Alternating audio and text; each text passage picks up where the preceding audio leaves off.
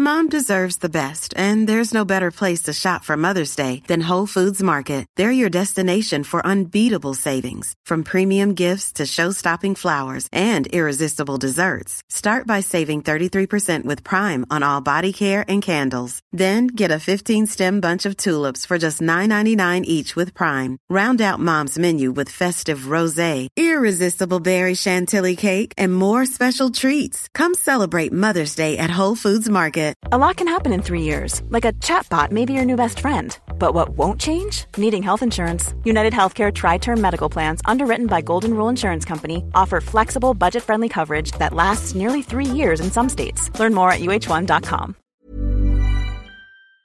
Hi, this is Billie Jean King. This is Marion Bartoli. I'm Mats Wilander. This is Mary Carrillo. This is Pam Shriver. This is Yannick Noah, and you're listening to the Tennis Podcast.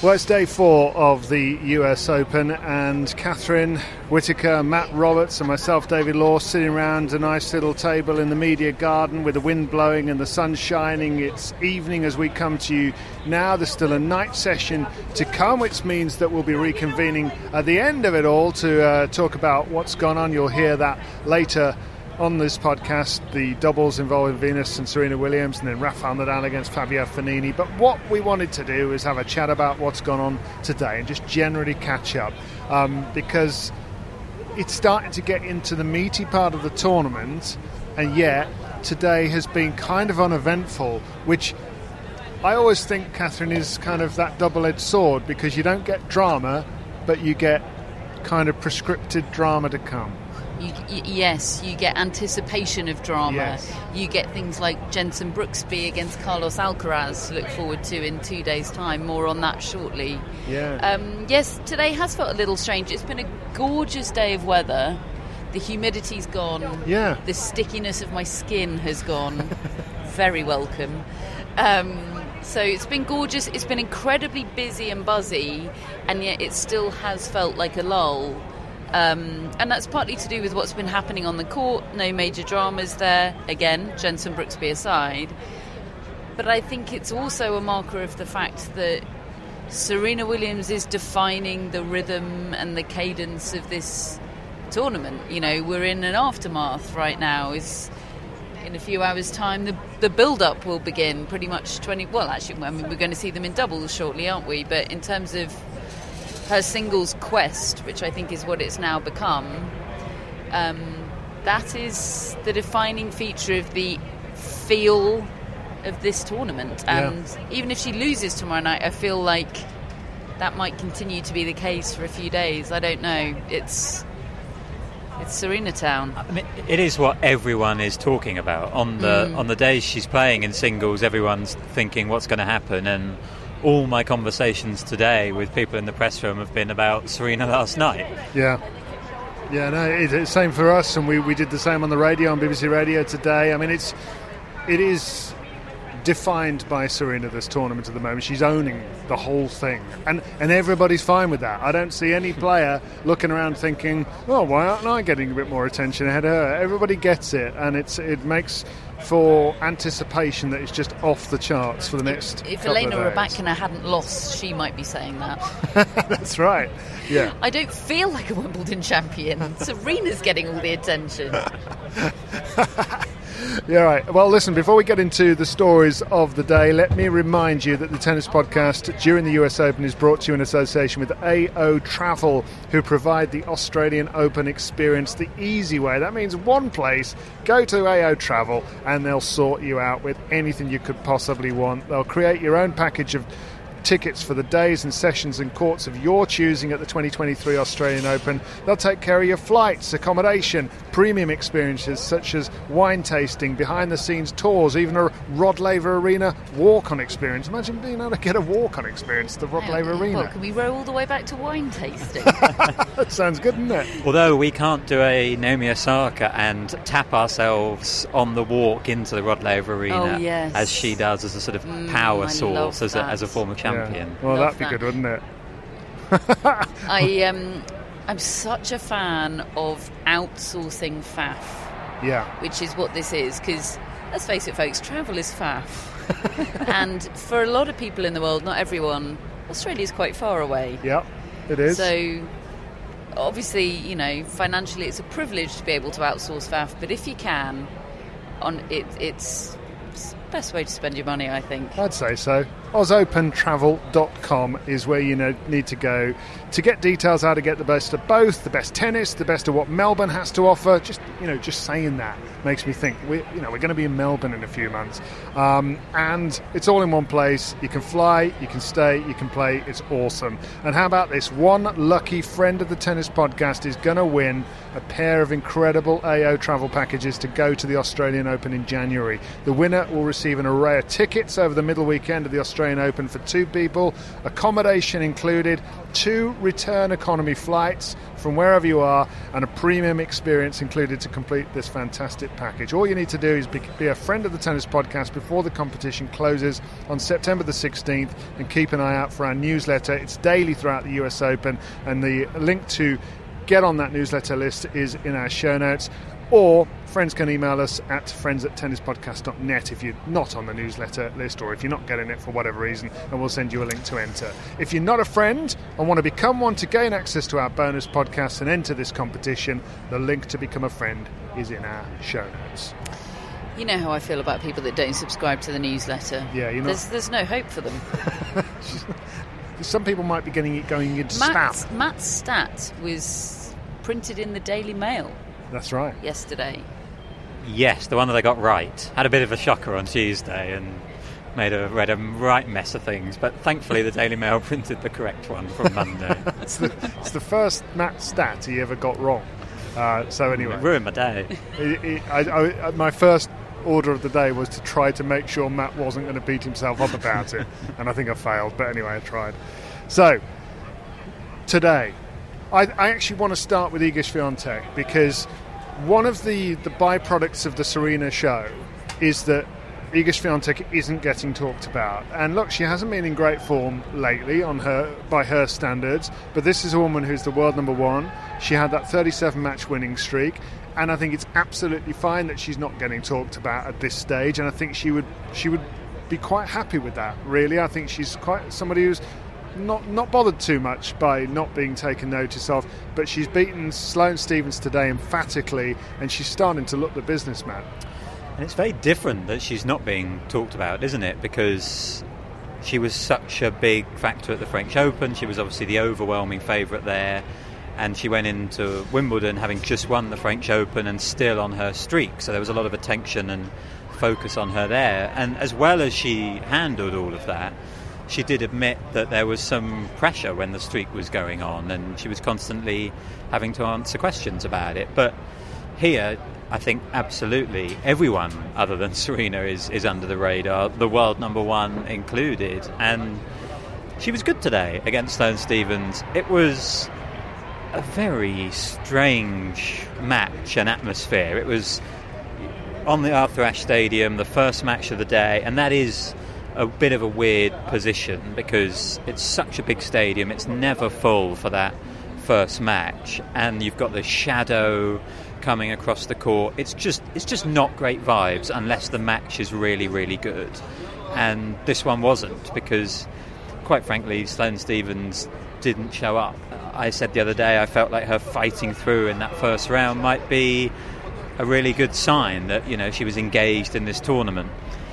She just didn't have it. She just didn't play well at all. And Iga Swiatek was her first ever Arthur Ashe match, her first ever experience on that court, which is kind of mind-blowing when you think how long she feels like she's been at the top of the sport. And she just won very easily. She did absolutely everything she needed to, but that wasn't a great deal, to be honest. I think she got better in the second set, started cracking some forehands. She's looking absolutely fine. But I just don't know how much you can read into this, because Stephens just wasn't really at it, to be honest. Yeah. Catherine, based on where we are now, 4 days into the tournament, if you had your time again with the predictions in the women's draw... Are you offering my time again? I mean, I can't remember who you said would win the title. I said Coco Gauff. Right. And that's... Would you change your mind? I think one of the only last 8 spots that I picked that I feel okay about. I feel okay about Madison Keys tomorrow. I don't know why I've said that, because it'll be so out of date by the time a lot of people listen to this. She could already have lost. I know you've got question marks over that matchup, and I see that. I do. I don't know, she fills me with confidence, Coco Gauff. So I feel okay about her. I don't feel really sure that she's going to win the title or anything. I just think that's kind of as good a pick as any at this stage for the title. I would like to swap out Amanda Anisimova as my finalist. But I mean, based on what we've seen today, say from Iga Swiatek, has that made you think, actually, we know how good Swiatek can be, and if that player is back, well... Yeah, and in this side of the draw perhaps feels a little bit more open to me. Serena's not in it, Coco Gauff's not in it. Who have we got here? I think Sabalenka was fighting back. Yeah, actually, extraordinary story, and really. Beating Kaia Kanepi, I think, is quite a big deal. Well, she's just gone up 4-2 in the third, and she was right on the brink. Lost the first set 6-2. Kanepi was serving for it. Wow, and she won the second set tiebreak 10-8. So Sabalenka could be dangerous. It's oft cited that there was a match in 2018 between Naomi Osaka and Sabalenka, who had won the title in New Haven the week before the tournament, was coming in here in ultimate form, and I think they ended up meeting in the third round. And with hindsight, it's sort of looked back on as whoever won that match was destined to go on and win the tournament. We'll never know, of course, but I think it was 7-5 in the third or something like that to Osaka. So she likes it here, Sabalenka. I mean, if I had her in predictions, I wouldn't feel great about it, because she's so damn unpredictable. See also Garbina Muguruza, who in our daily newsletter predictions I picked to lose today to Linda Fruhvirtova, the very talented young Czech, and Muguruza beat her 11-4, and I don't know what that means. I don't understand Garbina Muguruza at all. Well, it's the first time she's won back-to-back matches since February, which is mind-blowing, and it does really tally with the sort of experience I've had of her. Every time she's got a win this year, I've thought, okay, maybe that's the win that gets her back closer to what she can be, because we all know her quality, and yet she just hasn't backed anything up at all. I think maybe this is the big one. Finally backing up a win is a point of difference to her results over the last 8 or 9 months, and it was bit tricky in that second set. It got closer. She was down a break, but she fought back well, and she started just dismantling the ball. It was great to see. She did. She's got Kvitova next, so someone completely baffling is going to win through that and reach the fourth round. And Petra Kvitova dominates that head-to-head. Yes, it's 5-1. one of those interesting head-to-heads. Do you remember when we were here, Muguruza, we felt, was starting to take the mantle of Serena Williams as world number one? I think she'd just gone to number one. She'd won Wimbledon,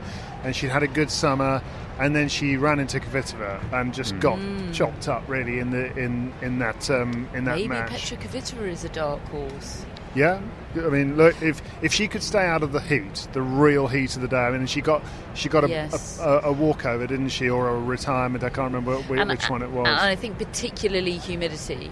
I think she's struggled with breathing in humidity, which I really sympathise with. It's almost that kind of claustrophobic feeling, isn't it? Yeah, very interesting. But a lot more of my dark horses are in the other side of the draw. I mean, Serena, for me, is a dark horse. I'm by no means picking her to win the title at this stage, but I'm eyes emoji on her. Bianca Andreescu. Yeah, actually, we didn't last get a chance night, to talk about her last night. But there's a slightly unusual situation here where we've got the cable TV in our rooms, and we were watching last night the match on Arthur Ashe Stadium with Daniil Medvedev winning through pretty comfortably, and I was waiting for them to flick over to the Bianca Andreescu match. Same. And then it turns out that's on, I think, ESPN Plus, and I don't have that. So didn't get to see that. I think only the internet has that, yes. and the American internet that we can't get access accessible to us. We're struggling with that a little bit, but actually, I listened to it there was some radio commentary on it on the US Open app, and there was Jose Higueras was actually part of the commentary on that. It was just quite interesting to listen to that unfold. And look, I thought, and this is not the first time I've gone down a Beatriz Haddad-Maia prediction rabbit hole and ended up in trouble. But and I said to you when you were bigging up Andreescu, I thought that BHM would take her out, and she didn't. And that's actually a really good win, I think, for Andreescu in the middle of the night. I mean, that's 1 o'clock really in the morning. And efficient. Yeah. You know, she didn't get dragged into anything. And obviously, my favourite Andreescu is an Andreescu that's been dragged into something and is fighting her way through with Coco watching on from the stands. But you can't be doing that every round. Her getting an efficient win, I think, is pretty big. And speaking of eyes emoji, she plays Caroline Garcia tomorrow in the night session. Andreescu plays Garcia. And that was those were the two names that I agonised over in that section of the draw in my predictions, and I did go for Andreescu, but form would tell you Garcia. But this is what we're saying about today being a bit of a dud in some ways. We're already talking about tomorrow again. I can handle the dud when you start telling me things like that, because I haven't looked at the draw. I didn't know these matches were coming up.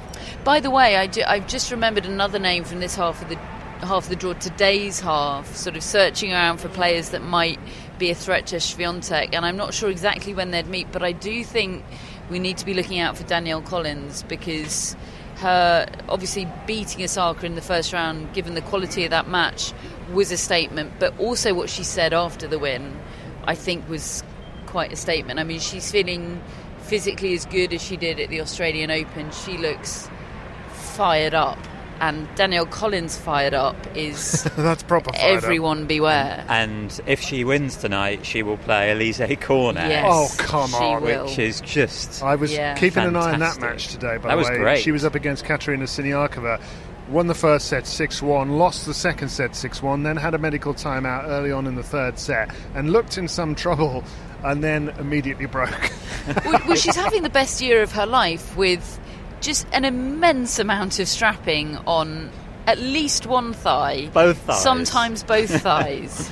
Yeah. She's sort of got mummified legs. It's having the year of her life at 32. Well, it's the first time she's made it to the third round at every slam in a season. She got there today, and she's the new Elisa Mertens.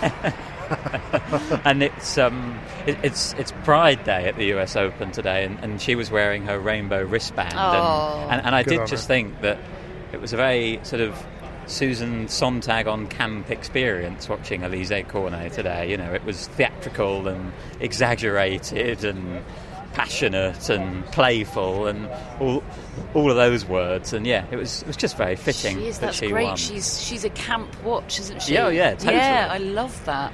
That's cool. What I love is that I haven't really looked at the draw, so you just keep surprising me with loads of magical matchups. David's a tennis player who asked in the first round press conference, have you looked at the draw? No, please don't tell me about the draw. One match at a time. I want it to be a surprise on the dud day when everybody's winning easily and we're thinking it's all rubbish, and then suddenly we realise, it's all coming up.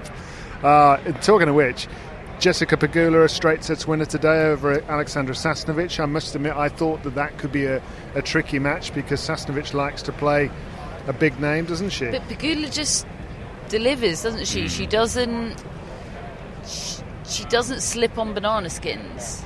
Yeah. She also doesn't get massive wins yet, but she's a bit of a Cameron Norrie.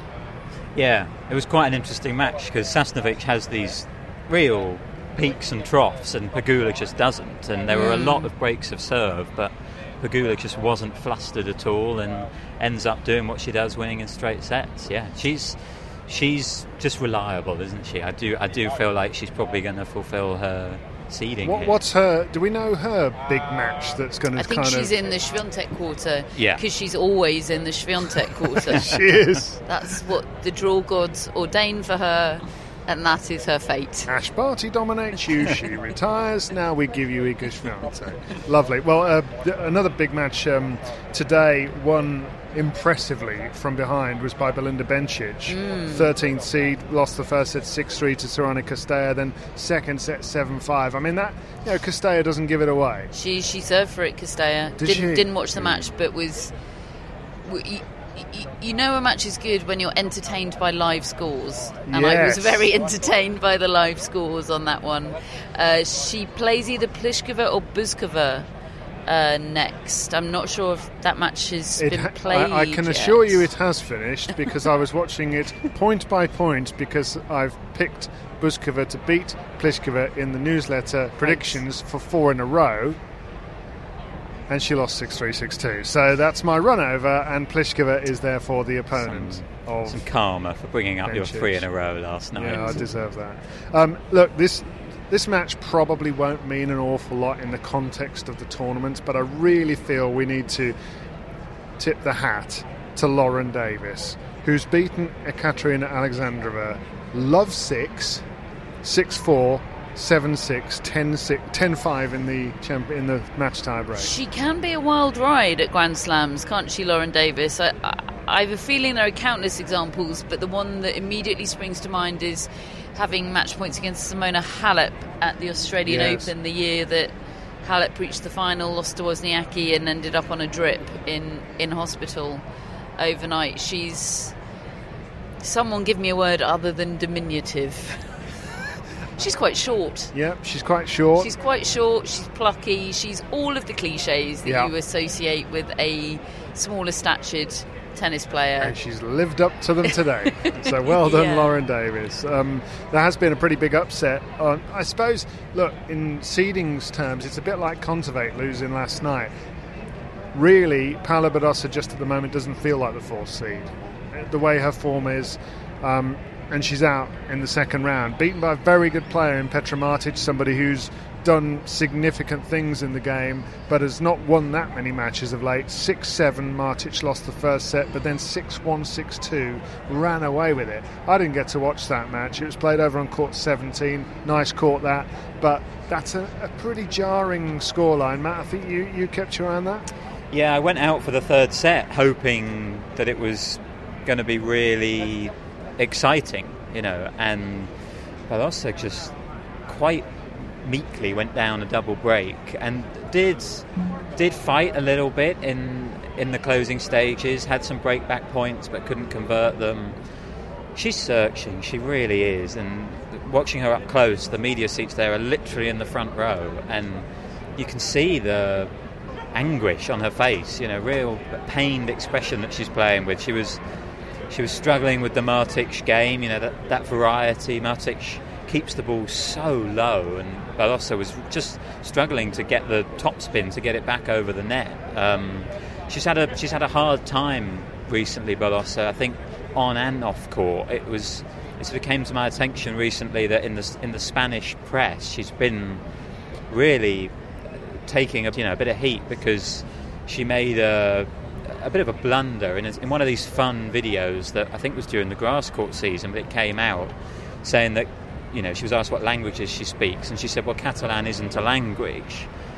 And it wasn't that deep, but I've been watching too much Love Island as well.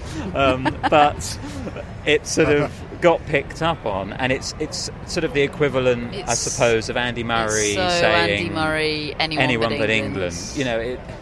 And I think that's been quite tough. It was all over, Spanish-speaking social media, and it just, I'm not saying that's the reason she lost to Petra Martic, but it all adds up, and it's just been a tough run for her. And if anybody doesn't remember that Andy Murray one from it's 16 years ago now, and these days everybody in the UK, I think pretty much everybody now loves him and appreciates him, but back then, and if they don't, they're wrong. And back then England playing a World Cup match, and he's bantering away with Tim Henman, and Tim said to him, I think, who do you want to win the England match? And he said, anyone but England. And it was a joke at Tim Henman's expense, etc. And they were going back and forth. That got reported and picked up and sent around the world, and suddenly all the English people that were following him were saying that he's anti-English, and it's not true. When you, particularly around Wimbledon time or whatever, still, if you get in a cab and the cab driver wants to talk to you about tennis, and you say you work in tennis or whatever, and Andy Murray comes up, quite often that will still be the thing that they reference. And I hope that's not the case for Paula Badosa, but sometimes these things can stick. Just quickly on that, I know we've got men's stuff to talk about, but as somebody, Matt, who understands the sensitivities there around Catalan language, does she deserve any heat for that? Is that a naive? It is naive. I mean, Catalan is a language. It absolutely is. I think she would just think of it as the fact that if you grow up in that part of the world, I mean, she was actually born in Manhattan, wasn't she? But she spent a lot of time in Catalonia. You do speak both. If you're immersed in it, you speak Spanish or Castilian and Catalan. So I can sort of understand why she wouldn't count it as sort of an extra. I think that was the point she was trying to say. It's not like she also speaks English, which is a language that she's learned. It's not a sort of extra language. I think there was just a little bit lost in translation, to be honest, because, of course, Catalan is a language. But I don't think that was exactly what she was saying, and it just blew out of all proportion. That's a shame.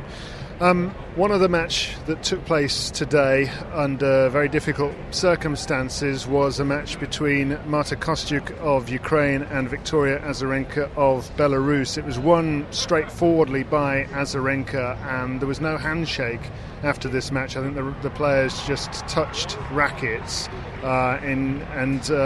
afterwards Kostyuk was asked why she didn't shake hands with Azarenka, and she said she didn't think it was appropriate given the invasion of Ukraine by Russia and in conjunction with Belarus, and she said it was my choice. I don't feel like I know any single person who condemned the war publicly, and therefore I can't shake hands with them.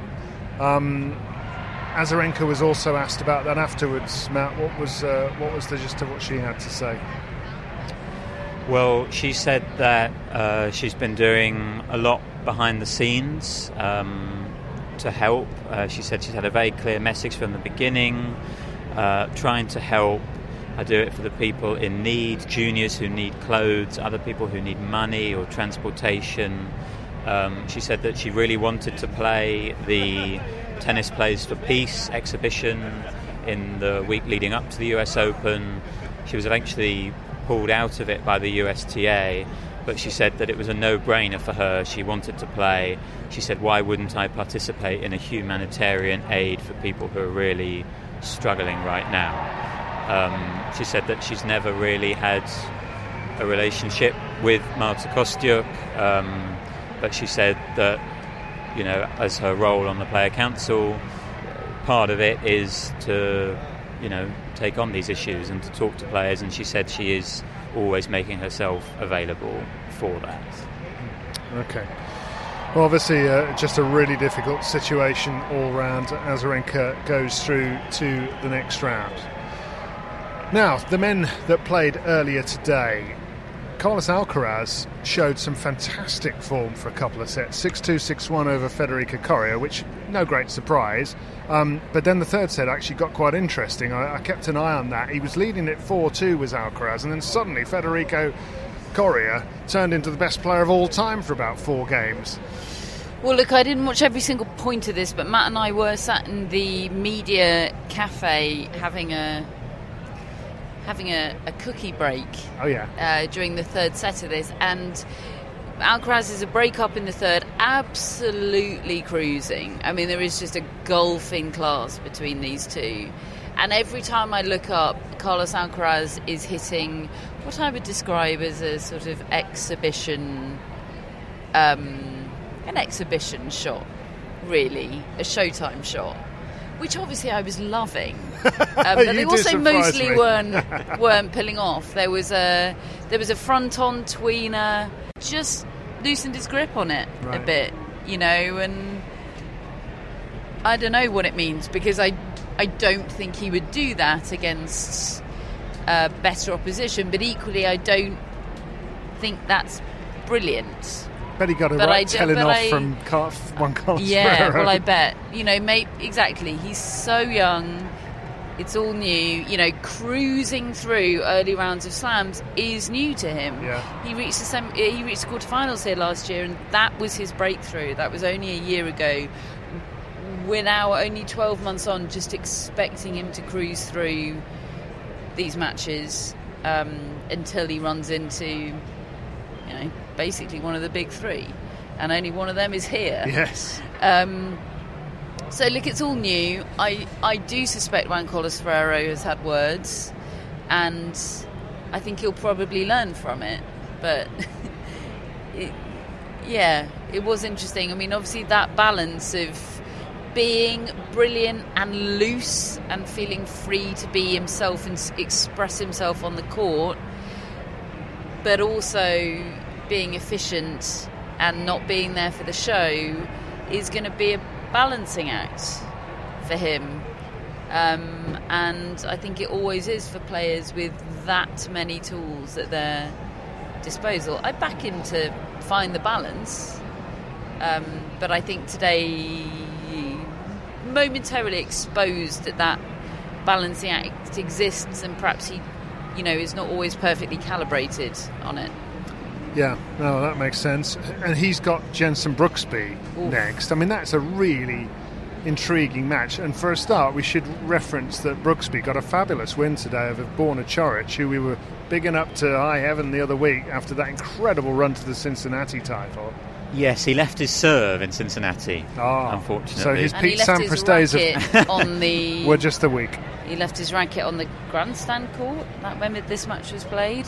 The racket did not survive this match. Okay. Borna Coric had a terrible day. He was a bit grouchy, wasn't he? He's not a big fan of Jenson Brooksby. No. There's a lot of people that are not, and I mean, I kind of love that. I love the fact that Jenson Brooksby just goes about his business and does whatever the hell he wants. It's a bit Danielle Collins, isn't it? Or Yulia Putintseva or Yelena Ostapenko, He's okay with the consequences of who he is. He's cool with who he is. Is there any concern that he might be getting just quietly bullied a bit in terms of the fact that other players are not being necessarily very nice about him?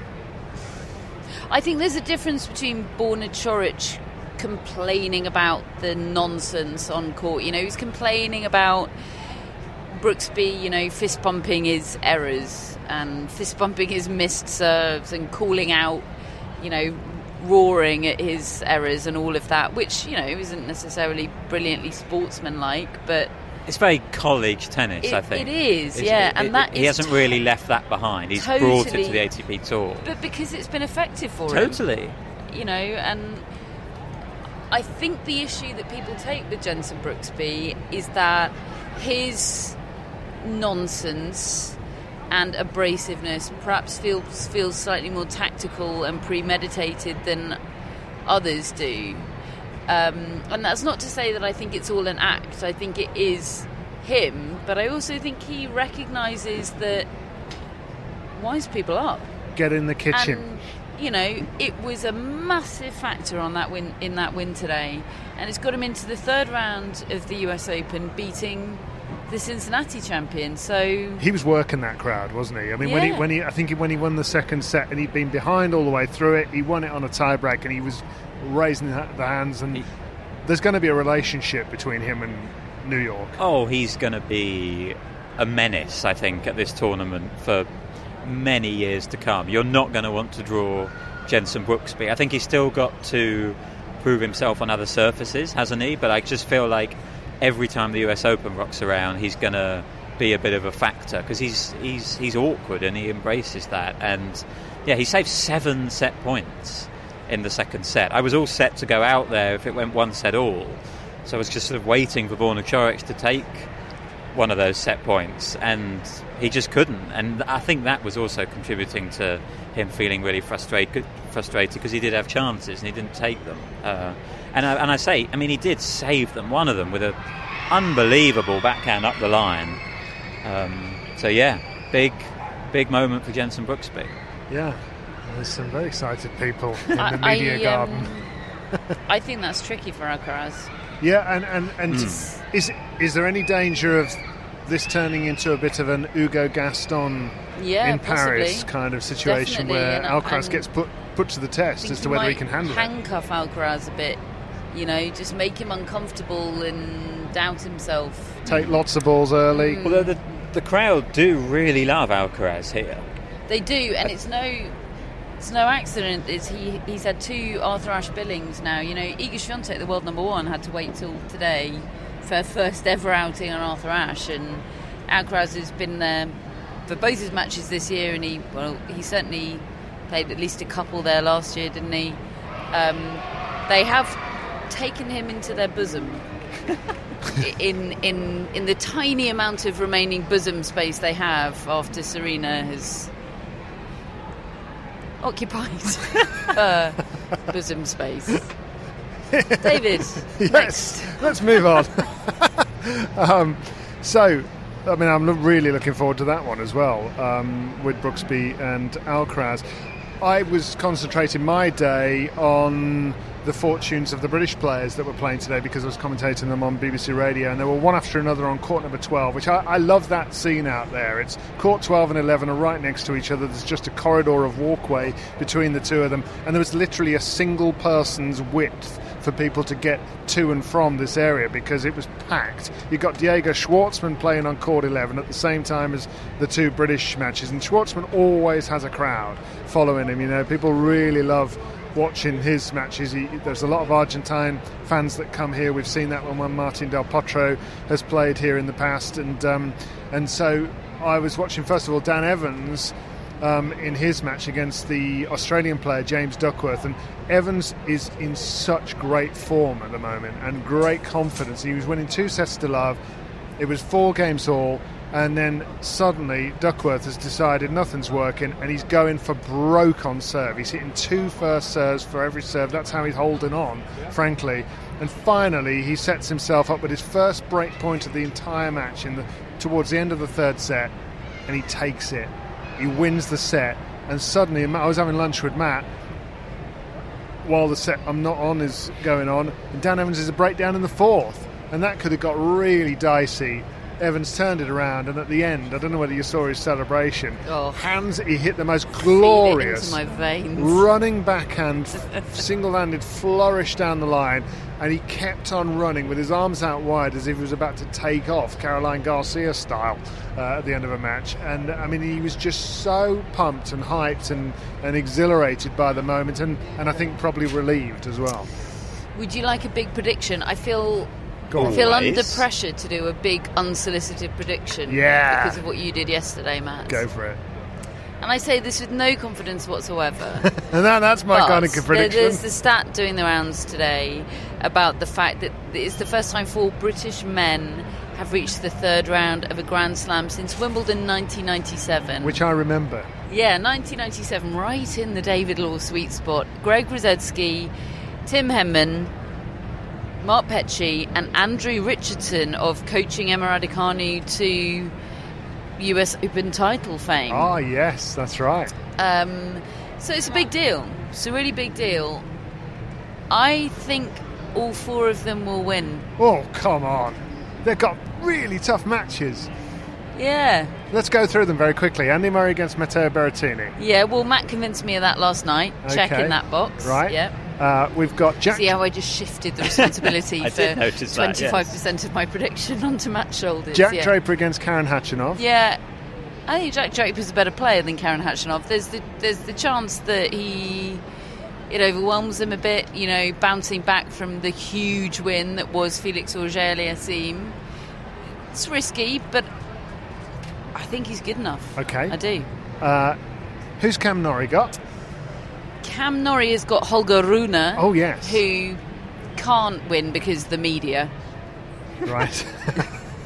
The media are holding him back. He got himself a walkover, didn't he? Poor John Isner broke his wrist. How sad. That's a rough injury to get. Goodness. Yeah, falling and went to cushion his fall. It was like that's the ice skating injury that I sustained many times over. Oh, well, get well soon, John. That's it's sad. a long way to fall. Yeah, it sure is.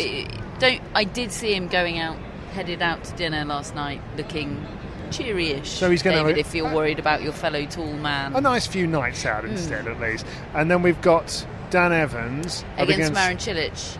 They've played once in a Grand Slam, Australian Open 2017. Dan Evans won, and Evans is better than he was then. And Cilic, I know he's had a good year, and I'm not qualified to say this because I haven't watched either of his matches so far, but But you're going to say it anyway. but my kind of prediction. yeah, Evans is going to win it. No evidence. We don't need any. Feel. Did you, Catherine, go to the Dan Evans press conference? I did. One of the things I found interesting, because I've just read the transcript, I'm interested in your take on it, having been in the room. Obviously, the assumption, I think, and I think it is true, is that it's great that there are so many Brits all doing well. They sort of have a group chat, I'm sure, they sort of motivate each other, but the issue of Davis Cup selection was brought up. It dominated. Right, and But because I think Dan Evans bit. And the press conference transcript suggested that he was a little bit sort of, well, hang on a minute, I'm still above Jack Draper about it. Did that come across? That isn't the impression I got in the Okay. room. I thought he was quite philosophical about it. Okay, because there was a line, I think a journalist said, you can't leave out Jack Draper now. And he said, well, hang on a minute, he's only played about 4 ATP tournaments. And you can't leave out Andy Murray in Glasgow. I'd feel hard done by if I got left out. Cameron Norrie, certainly can't leave him out. And you need some doubles players. So there is a case against, Jack Draper. He was keen to make that point that it's absolutely. I got the impression he was making the point that none of us are safe. Okay. Definitely not Jack Draper, but not him either. I felt like there was humility there. Okay. But I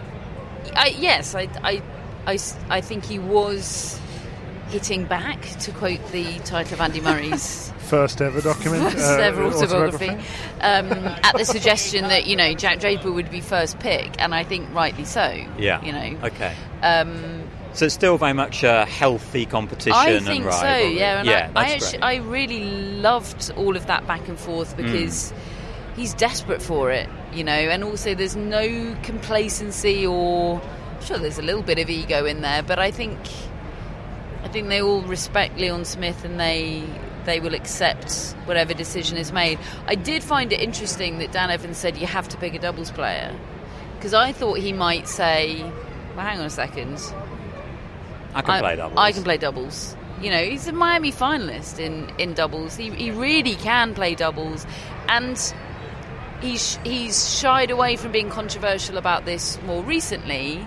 But it wasn't that long ago that he was pretty keen to make the point that he thinks any top singles player will be better at doubles than a doubles player. And that any doubles specialist basically a singles player who wasn't good enough to make it. So that, I mean... Yeah, and I mean, you get 5 in the team, don't you?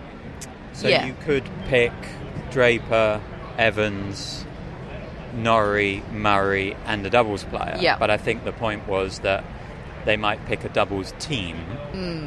Probably Skupski and Salisbury, I guess. But Dan Evans has played a lot with Neil Skupski, very successfully. They reached the Miami final together. I think they've reached finals together this year as well. They've played really well together, and in Davis Cup, I think. So a football manager would say it's a good selection headache to have. Problem to a good have, problem to have. So, sorry for the foray into the deep dive. No, it was into really Britain's an Davis Cup interesting press conference. I liked it. Okay, so I was asked about. We were talking about it on air on BBC Radio, and I actually said that given I think all 4 players could beat their respective opponents, but that the chances of them all happening are not that big. So I went for 2 out of 4 would win. But, which 2? Well, I mean, I think you could choose any 2. Who's losing? No. I think you'd have to say Andy Murray would be not the favourite to win his match. Basically dragged you on the BBC, Matt. Yeah. Don't settle for that. No, he's not the favourite on paper. I would back. That's not what we deal in probably here, the most likely wins, I would say, are Draper and Norrie. I think Norrie's definitely I the think most Evans likely. is more likely than Draper. I would put Evans and Norrie as my bankers. Okay. Well, I mean, Evans is playing Relatively. seriously good tennis. That much is clear. Okay. Well, it's very interesting. Right. Well, we've got the night session coming up. Let's just see if we've got any other matches that we need to cover off. Any more in the men's draw, Matt, that we feel like we should give a mention to at this point? I saw Brandon Nakashima won you some points, Matt. Yes, he beat Grigor Dimitrov in straight sets. It looks like that might be news to Matt. No, like you, I've been following that closely because it was my prediction. Okay, well, I think that's He's just doing this thing called humility, David. I don't do that. Okay, well, I've just seen a message to say that fans are being offered wristbands to go into the crowd with that are going to, I think, light up for the Serena and Venus match. So. Like Coldplay very concerts. Coldplay, yeah. That's what they do. So we got that to look forward to. So we'll come back we'll go and have a watch of the night session and then tell you all about it. If you're looking for plump lips that last, you need to know about Juvederm lip fillers. With Juvederm Volbella XC and Juvederm Ultra XC, your lip look, whether it's subtle or bold, can last up to 1 full year with optimal treatment and no additional maintenance. Find a licensed specialist and see if it's right for you at Juvederm.com today. That's JUVEDERM.com. Add fullness to lips in adults over 21 with Juvederm Volbella XC or Juvederm Ultra XC. Do not use if you have severe allergies or a history of severe allergic reactions, or if you're allergic to lidocaine or the proteins used in Juvederm. Tell your doctor if you have a history of scarring or taking medicines that decrease the body's immune response or that can prolong bleeding. Common side effects include injection site redness, swelling, pain, tenderness, firmness, lumps, bumps, bruising, discoloration, or itching. As with all fillers, there's a rare risk of unintentional injection into a blood vessel, which can cause vision abnormalities, blindness, stroke, temporary scabs, or scarring. For full, important safety information, visit Juvederm.com. Imagine the softest sheets you've ever felt. Now imagine them getting even softer over time. That's what you'll feel with Boll & Branch's organic cotton sheets. In a recent customer survey, 96% replied that Boll & Branch sheets get softer with every wash. Start getting your best night's sleep in these sheets that get softer and softer for years to come. Try their sheets with a 30-night guarantee. Plus, get 15% off your first order at bollandbranch.com. Code BUTTERY. Exclusions apply. See site for details. Hello, Tennis Podcast listeners. David here. Now, you might know that I love a bit of cooking, and I think I'm quite good at it. But if I'm honest, even I get fed up trying to work out what to do every night. That's where Home Chef comes in. Being able to put together a delicious meal without the long prep and the cook times, well, that's pretty cool. Home Chef provides fresh ingredients and chef-designed recipes conveniently delivered to your doorstep to simplify your cooking experience. They have over 30 options a week and serve a variety of dietary needs, so you don't have to worry about what to make ahead of time. Not only is it convenient, but it's economical too. Home Chef customers save an average of $86 per month on groceries. Now, for a limited time, Home Chef is offering Tennis Podcast listeners 18 free meals plus free dessert for life and, of course, free shipping on your very first box. Go to homechef.com/tennis. That's homechef.com/tennis for 18 free meals and free dessert for life. You heard it right. Well, over the years, we've seen performances from Rafael Nadal that have left us just open-mouthed with the awesomeness, the brilliance, the mind-bending genius of the man, Matt. We haven't seen that tonight. He's through, Rafael Nadal. He's through. He's beaten Fabio Fognini in 4 sets, but I don't know. Sum up how bad that match was. It made me physically uncomfortable. Why? Explain. It was terrible. I mean, we have said some incredible things about Nadal this year, and I've meant every single word. And I mean every single word of what I'm about to say about Nadal. And Fognini. He is not to be excluded from this because they both played a part in just a weird, bad quality tennis match. Nadal called it one of the worst starts he's ever had on court, and he was a set down, he was a breakdown, he could barely find the court. The second set between them, Fognini and Nadal hit 9 winners and 39 unforced errors. And I sometimes think the stats people are quite generous on what is an unforced error. Just one of those really bad matches, and I didn't enjoy watching it at all. And look, we had a pass to get into the Arthur Ashe Stadium, and I'm well aware there will be thousands of people around the world listening to this thinking, you lot just need to be a little bit more grateful for what you get. And I understand that point, but, when we do get to see these matches, and so often we are overwhelmed with how wonderful they are, this was just, can it be over soon? Because this is terrible. And look, I mean, I think generally speaking, the Arthur Ashe Stadium is a strange environment to watch tennis in. I haven't spent that much time in the press seats before, even all these years that I've been going. And I actually watched both the doubles match, which we'll come on to, and also this match. And whilst there's an incredible atmosphere for the stars' arrival and for the fact that they're there and that sort of thing, the acoustics are not great in the stadium. Visually, it's a good sight, but I feel quite disconnected from what's going on, quite detached because of the sound. It's very different to what you experience on TV, where they've got all the mics around, and it picks everything up, and you hear the come-ons where you don't really hear them necessarily on the court. But to watch a match of that lack of quality, where both players are just having a terrible time and struggling.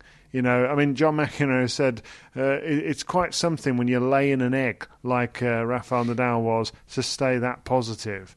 And I thought that summed it up pretty well. Yeah, totally. I mean, there was a good crowd. It was late by the time they started, by the time the match was really, in the thick of it. It was late, and there was still a good crowd. And they were responding to the very occasional flash of brilliance that there would be. I do remember one Rafael Nadal forehand up the line in particular, which was just stunning, vintage Nadal. But generally, I agree, it is a slightly weird experience when the match is bad, and it was bad.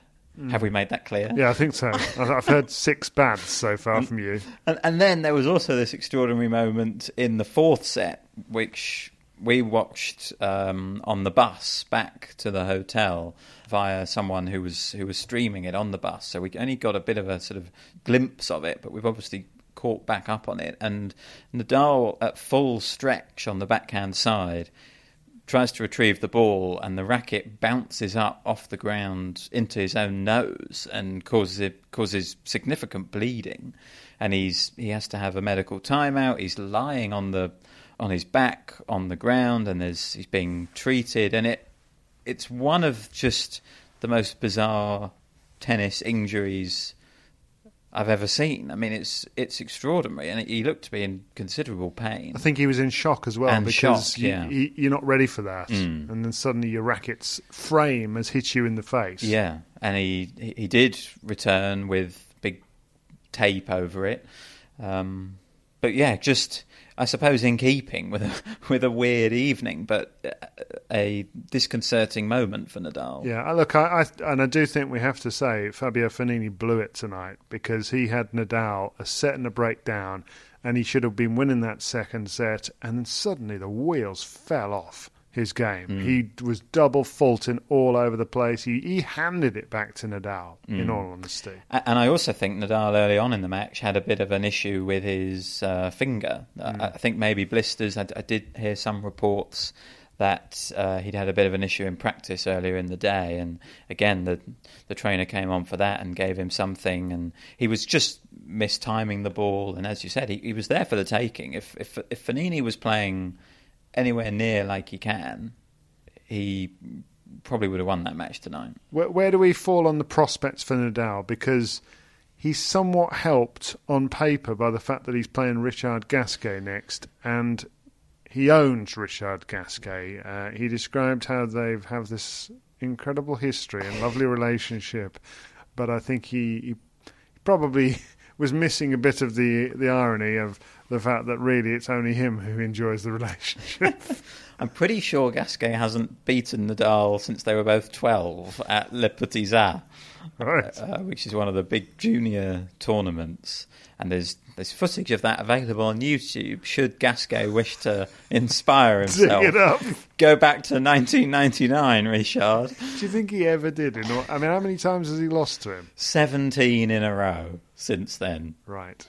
Yeah, it's bad. Somebody it's really does bad. beat Richard Gasquet 17 times in a row. And Nadal said, didn't he, on the court, I think it was his final line of the on-court interview, that he hopes he can start playing in matches like he's playing in practice. That was an interesting line. And that did tally with the pre-tournament press conference I went to with Nadal, and he was quite bullish about how well he did seem to be playing in practice. We just haven't really seen it on the match court yet, but you know, you've got to back him to find it eventually. Yeah. And an opponent like Gasquet, who he's comfortable against, might be the time. Who's his first main threat, assuming Gasquet isn't a threat? I think I had him down as playing Cameron Norrie in the quarterfinals. Right, yeah. And they've played quite a lot, and Nadal has won, but they've been quite competitive, combative matches. Well. Yeah.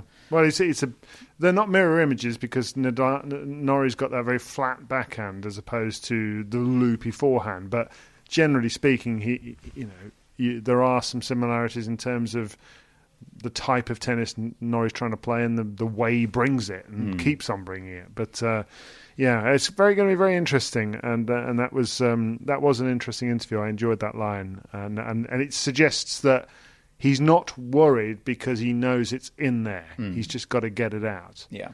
So before that, we had the doubles match with Serena and Venus Williams playing alongside one another against Lucy Hradecka and Linda Noskova. And it was won by Hradecka and Noskova. And it suddenly went dramatically in the other direction, didn't it? Because Serena and Venus were in charge in that first set towards the end of it. The crowd were going absolutely wild. It felt party time again. It felt like last night. And then suddenly it felt flat because poor old Hradecka and Noskova, if they won a point, you'd have thought the place was empty. Yes, there wasn't silence because there's never silence on the Arthur Ashe Stadium with that many people. There's always a murmur. But if they won a point, the murmur just continued. There was nothing to distinguish the fact that they'd won the point. Venus and Serena had their chances. End of that first set, as you said, they had some set points. I thought Noskova played really well in the tie-break. And then I thought Hradecka really played well right at the start of the second set, and they jumped out to a lead. Venus and Serena did get the break back, and I'm sure this wasn't the case, but, well, it did feel a little bit like that final game was kind of them thinking, okay, this has been really nice. It was a really nice occasion, but if they wanted to come back and win that, they were probably going to have to spend another 60 minutes, 90 minutes on the court, and Serena doesn't need that if she has serious title ambitions, which we have to think she does in the singles. I don't think what we saw tonight is going to damage her prospects tomorrow night. I think actually she's serving a lot now as a result in competitive situations. I think it's going to make the serve more lethal. But I do agree with you. I think that there is a danger that if she'd have dug in and had an incredibly emotional, inspiring win with the crowd going wild and lots of come-ons, it could be something that makes her come out flat tomorrow night a little. And as it was just brilliant to see them together playing doubles for the first time since the French Open 2018. I think something that a lot of people thought they'd never get to see again, and it's one of the greatest sporting stories of all time, isn't it? Two sisters from Compton, California, both making it to world number one in the world, achieving what they have. It was just special to see them on the court together. There'll never be anything like it again. Yeah, it really was. Elsewhere tonight, we had wins for Frances Tiafoe. Danielle Collins carried on her run. She looks in good form. It's carrying on for her. Poor loss for Hubert Hurkacz. Ilya Ivashka's a good player, but still, Hubert Hurkacz has lost 4 times in the second round at the US Open. He's the 8th seed here, and he's only ever had one Grand Slam tournament where he's really produced, and that was Wimbledon semi-final. Yeah, and I think that does quite a lot of heavy lifting. When you think about Hubert Hurkacz, you think, oh, he did reach that Wimbledon semi-final. He can do it in a slam. But actually, his record outside of that is poor. One really of the poor. 4th round. Yeah. Everything else has been second rounds. It's just nowhere near good enough for someone who, is a consistent top 15, top 10 player. He needs to be sorting that record out. Yeah. After about 2.5 hours of sitting in the Arthur Ashe Stadium, I decided I'd got to go for a walk about. And I just ended up at the Louis Armstrong court for match point of Kyrgios and Kokkinakis doubles, where Kyrgios hit a through the legs tweener lob, which missed by about an inch. Next point they won the tiebreak. But anyway, quite an atmosphere out there.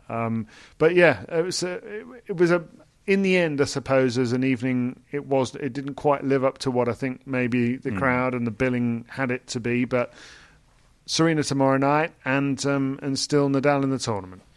Yes, people who are not in the tournament, not in the doubles anyway, is Jessica Pegula and Coco Gauff went out of the women's doubles in quite controversial fashion on the grandstand, because it went to a match tiebreak against Leila Fernandez and Daria Saville, very, very close, and there was just this one point where Pegula and Gauff were well in charge of it. They had a smash on top of the net, and basically at that moment a napkin, the second match that I've watched this week, be interrupted by a napkin, the other one being Dominic Thiem versus Pablo Carreño Busta, came onto the court, and I believe Saville pointed to it, and the umpire called a let, and they had to replay that point, and I don't think Gauff and Pegula won another point. They had a big, long demonstration with the umpire about, it wasn't hindering the play. That was the problem. The point was practically over. They did have to replay the point just as per the rules, I think. And the crowd were booing. Coco Gauff was telling the crowd not to boo. It was a whole scene. But yeah, those two, who I thought would be a really strong pairing here and would have eyes on the title, are out. And Coco Gauff, I believe, will lose her number 1 doubles ranking as a result. But yeah, Fernandez and Saville played really well, and they were very pumped to have won. Was there anything in your vantage point that made you think that was poor form from Saville to point that napkin out? Yeah, probably. It wasn't interrupting the point. The point was over. There was a smash on top of the net. But I suppose if you see it, it's just an instinct, because that is a let. Yeah. Difficult situation. Yeah, very difficult. What's the order of play tomorrow? Starts with... it's Andy Murray, isn't it? Andy Murray, Matteo Berrettini on Ashe. It's a great day session on Ashe. It is, isn't it? Because that's followed by Coco Gauff versus Madison Keys. Just 2 must-watch matches. Yeah. Then in the evening session, it's Serena Williams against Ayla Tomljanovic. Then it's Daniil Medvedev, isn't it, in action in the final one? Yes, and there are some good matches on Armstrong as well. Got my eye on Tommy Paul, Casper Ruud during the day. Oh, that could be good. And Caroline Garcia, Bianca Andreescu at night. Oh, yes, that's a corker. Okay, well, it sounds great. So we're very much looking forward to what will be day 5 of the US Open. Hope you've enjoyed this show. Don't forget the AO Travel competition, and you could win, if you're a friend of the Tennis Podcast, you could win 2 packages to go to the Australian Open for 4 days, 4 days of tickets, accommodation, 2 return economy flights, and a premium experience. And that could be won by... It'll be won by somebody. One friend of the Tennis Podcast is going to win that. So, become one, get yourself in the draw, and it could be you. So... And actually, your odds are slightly better than you might expect, because all of our relatives and parents are out Correct. of the competition. We're not allowed to enter. Our parents and relatives are not allowed to enter. But you are if you're a friend. Anyway, our mascot for the tournament is Phoebe, who's lovely. Phoebe, thanks for doing such a splendid job as our mascot. Our own mascots are Darwin for me, Carter for Catherine, Gerald the cat, the dearly-departed Gerald for Matt, who got the only prediction right of the three of us today. So well done, Matt. Thank you. Our executive producers are Carl Weingartner and Chris Albert Lee. What else have I got to say? Billie Jean the dog, sponsored by Billie Jean King and Alana Kloss. Possibly forget. And we have shout-outs, Matt. We have special shout-outs today because in the absence of Catherine, who we've sent off to go and get some sleep because she's got an alarm call about 5 a.m., we do have contributions, though, from Catherine for the shout-outs. So come on, who we got? Yes, she has sent in shout-out analysis, but not tennis analysis for the night session. Actually, we have been getting tennis analysis on WhatsApp, and it's been very amusing. What have we got? We've got Mario Rivera from San Francisco. All right, Mario, like Ančić. Yes, and actually that's very good because Catherine says, given I'm doing this remotely, I used the benefit of Google and inputted the search words tennis Mario to try and unearth tennis players called Mario. I instead unearthed a long discontinued Nintendo game called Mario Tennis. It seems not to have been a big hit. Anyway, thanks Mario. But you're right, Mario Ančić. Absolutely. See, I've delivered. By the way, the word she used most to describe the tennis in the evening session was weird. Weird. And that was on-point analysis. Yes. Who else we got? Cheers, Mario. We've got Ash Jameson, originally from Sydney, but now living in New York City. And Catherine writes, an Ash from Australia, making me feel wistful. Although there's no point missing Ash Barty here, because obviously she would have crashed out first round because of the balls. Quite right. Oh, Ash, thank you so much for being a friend of the Tennis Podcast. You're a legend. And final shout-out is Jean de la Verpillière. Okay, well, that could be the best name we've ever had. Who is in Cambridge. And Jean writes a little story saying that he once had an argument with Marat Safin as a 12-year-old on the final Sunday of the 2002 Davis Cup, which France lost to Russia in Paris-Bercy. Jean writes, I was trying to get him to autograph one of those giant tennis balls, but only had a ballpoint pen with me. He refused, saying it would not work without a marker pen. I insisted, and he eventually tried with the ballpoint pen. Of course, it did not work, and he grumbled, I told you so, before walking off, which felt like a terrible blow at the time. That is so Marat Safin. And Catherine says, vivid memories of that Davis Cup final. Poor old Paul-Henri Mathieu. Sounds like you had an authentic Marat Safin experience, though, which is more valuable than any autograph. I couldn't agree more. Okay, well, lovely shout-outs. Thank you all. And if you would like a shout-out, you can get one. It's one of the things we offer as part of Friends of the Tennis Podcast, our subscription system, which gives bonus editions of the show, 20 podcasts we've produced so far this year, and many more to come, including Q&As in the next few weeks, and also a review show in which we'll be getting voice notes from some of our favourite contributors. Also, friends, you get to enter the competition, of course. You could introduce a show. That's another option that we've got available. So the link to become a friend of the Tennis Podcast is in the show notes to this podcast. And ultimately, Friends of the Tennis Podcast is what enables us to be here right now, because we've got to fund it somehow, and you lot are doing it for us. So, well, we're chuffed to bits that so many of you are. Right. Bedtime, Matt Roberts. Off we go. And we've got day 5 of the US Open coming up. We'll be back with another podcast tomorrow night.